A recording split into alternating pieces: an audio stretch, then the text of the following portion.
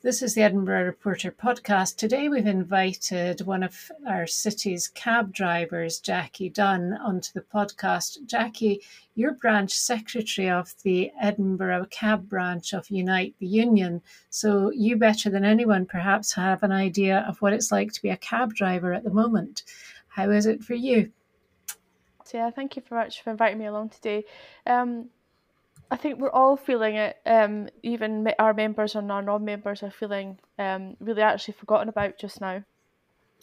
We're experiencing a massive drop in our work, which we actually thought was on the way back. Obviously, come July when things were starting to ease.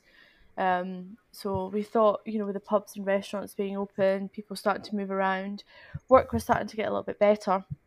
And of course, then of what's happened in the last couple of weeks with the curfew at 10 p.m. and obviously now shutting everything down in the central belt has also made things extremely difficult. And we've actually gone back, what we feel, we've gone back to March. But the difference between then and now is we don't have any help now. So they gave us grants for the self-employed, which was what's called the Self-Employment Income Support Scheme, the SEISS. So if you obviously put your tax in, you've got like 80% back. I think it was 80% back of your tax, and then it was down to 70% for your second one. And then now, the one we're going to get on the 1st of November, you actually have to be trading to claim that money. And it's going to be 20% of your earnings, and that's going to take you to January.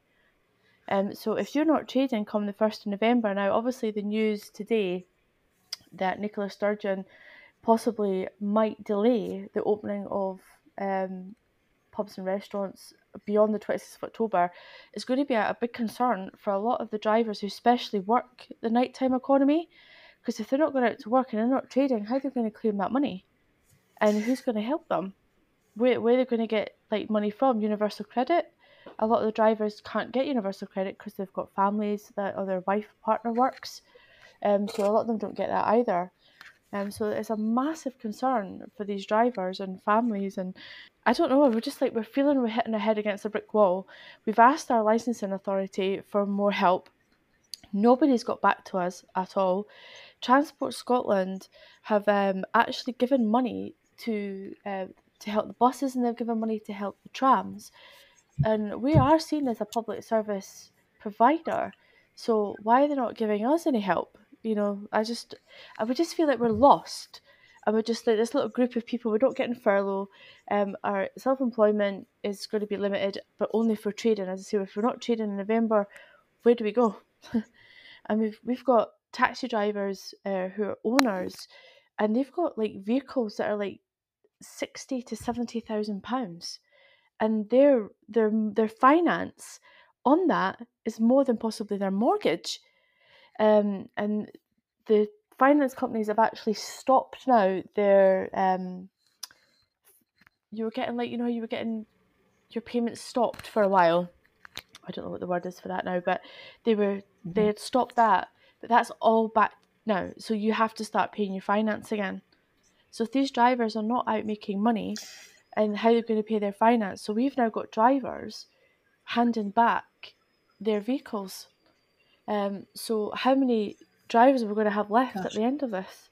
Are we going to have a trade left? This is a massive concern to us all. And if the Edinburgh taxi trade, if the taxi trade goes completely, not just in Edinburgh, but Glasgow, Dundee, London, Manchester, Liverpool, it's everywhere. I mean, it's a massive concern, a huge concern. These are thousands of people out of work. Yeah. You've made a call both to the Scottish Government and the Council to ask for a package of support. And you've already said that you've seen a fall in business up to about 90%, and you're saying that you haven't had any comeback from the Scottish Government or the Council. Now, I asked the Council for a comment from Cathy Fullerton, who is the regulatory convener, and one of the things that she mentioned was that they had deferred payment of the taxi and private hire car applications earlier this year, but they can't continue that because they have to balance that with, this is what she says, we have to balance this with the cost of operating the licensing service, and a decision was taken by the council at its Policy and Sustainability Committee in August to that effect. So they themselves are in a position where they don't feel able to do anything. So I guess that leaves the Scottish Government, and you're saying that you haven't had any help from them at all. Nothing at all. But what Councillor Fullerton is actually failing to explain to you there, Phyllis, that we have a ring-fenced budget in our taxis and private hire for money that we've been given to them is £1.1 million. Sorry, where has that money come from? That's coming from our licensing fees. So Okay. that money that we pay them in licensing fees, for our badges, and stuff like that, our taxi tests, all these sort of things, that money goes into a ring-fenced account, so it doesn't get touched. And in that, it's meant to go towards taxi services, or for instance, if they're saying they're going to use £500,000 of that to go towards building a new cab taxi examination centre, which is not really needed right now. But 1.1 million is sitting in an account doing nothing. That 1.1 million can be easily distributed to help taxi drivers right now. The money that we pay, why can't they give it back just now? So she's obviously failing to mention they've got that money sitting there. So if they're, and by the way, they're not meant to be having that money. It's meant to be non-profit. So the money that they get in from us is meant to be able to sustain what they actually provide. So it's obviously we pay how much we ever pay. That money goes obviously, like the tech centre goes towards obviously staff and everything like that. So anything left, there shouldn't be anything left, but they've got 1.1 million. So that says to me that we're paying far too much for what we actually they provide. Well, I'll be going back to them and asking them about the 1.1 million. We've asked to sit down and speak to them, and nobody's getting back to us at all. It's completely and utterly diabolical that not one person wants to come and sit with us and have a discussion about what's going out on the streets right now. And it's not just the taxi drivers, it's private hire too. You know what I mean? They're suffering just as much as we are.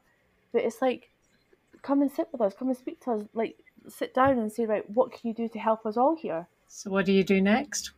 Where do you go now for help, or what do you do? Well, we've always believed as a branch that before we would take any action, we would sit down and negotiate and talk. That we've always said that. But there is, I must say, Phyllis, there is an appetite within our branch to start taking action now.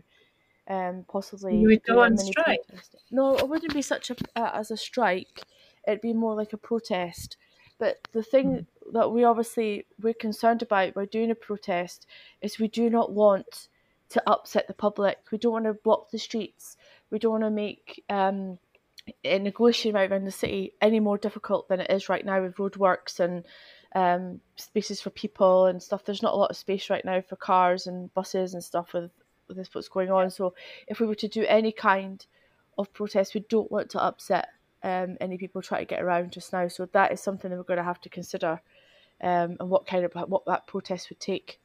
And of course, one of your messages is that black taxis are safer than anything else because you have screens. Absolutely. We've got the screens. All our surfaces are wipeable, so they can be wiped down. They're sanitised after every person that comes in and out. There's socially distanced between you and the back. So they probably are one of the safest methods of public transport right now. So yeah, definitely. Well, Jackie, thank you very much indeed for speaking with us today. We'll try and get your story out and get you noticed, hopefully. Thank you very much. Yeah. Thank you, Phyllis. Thank you.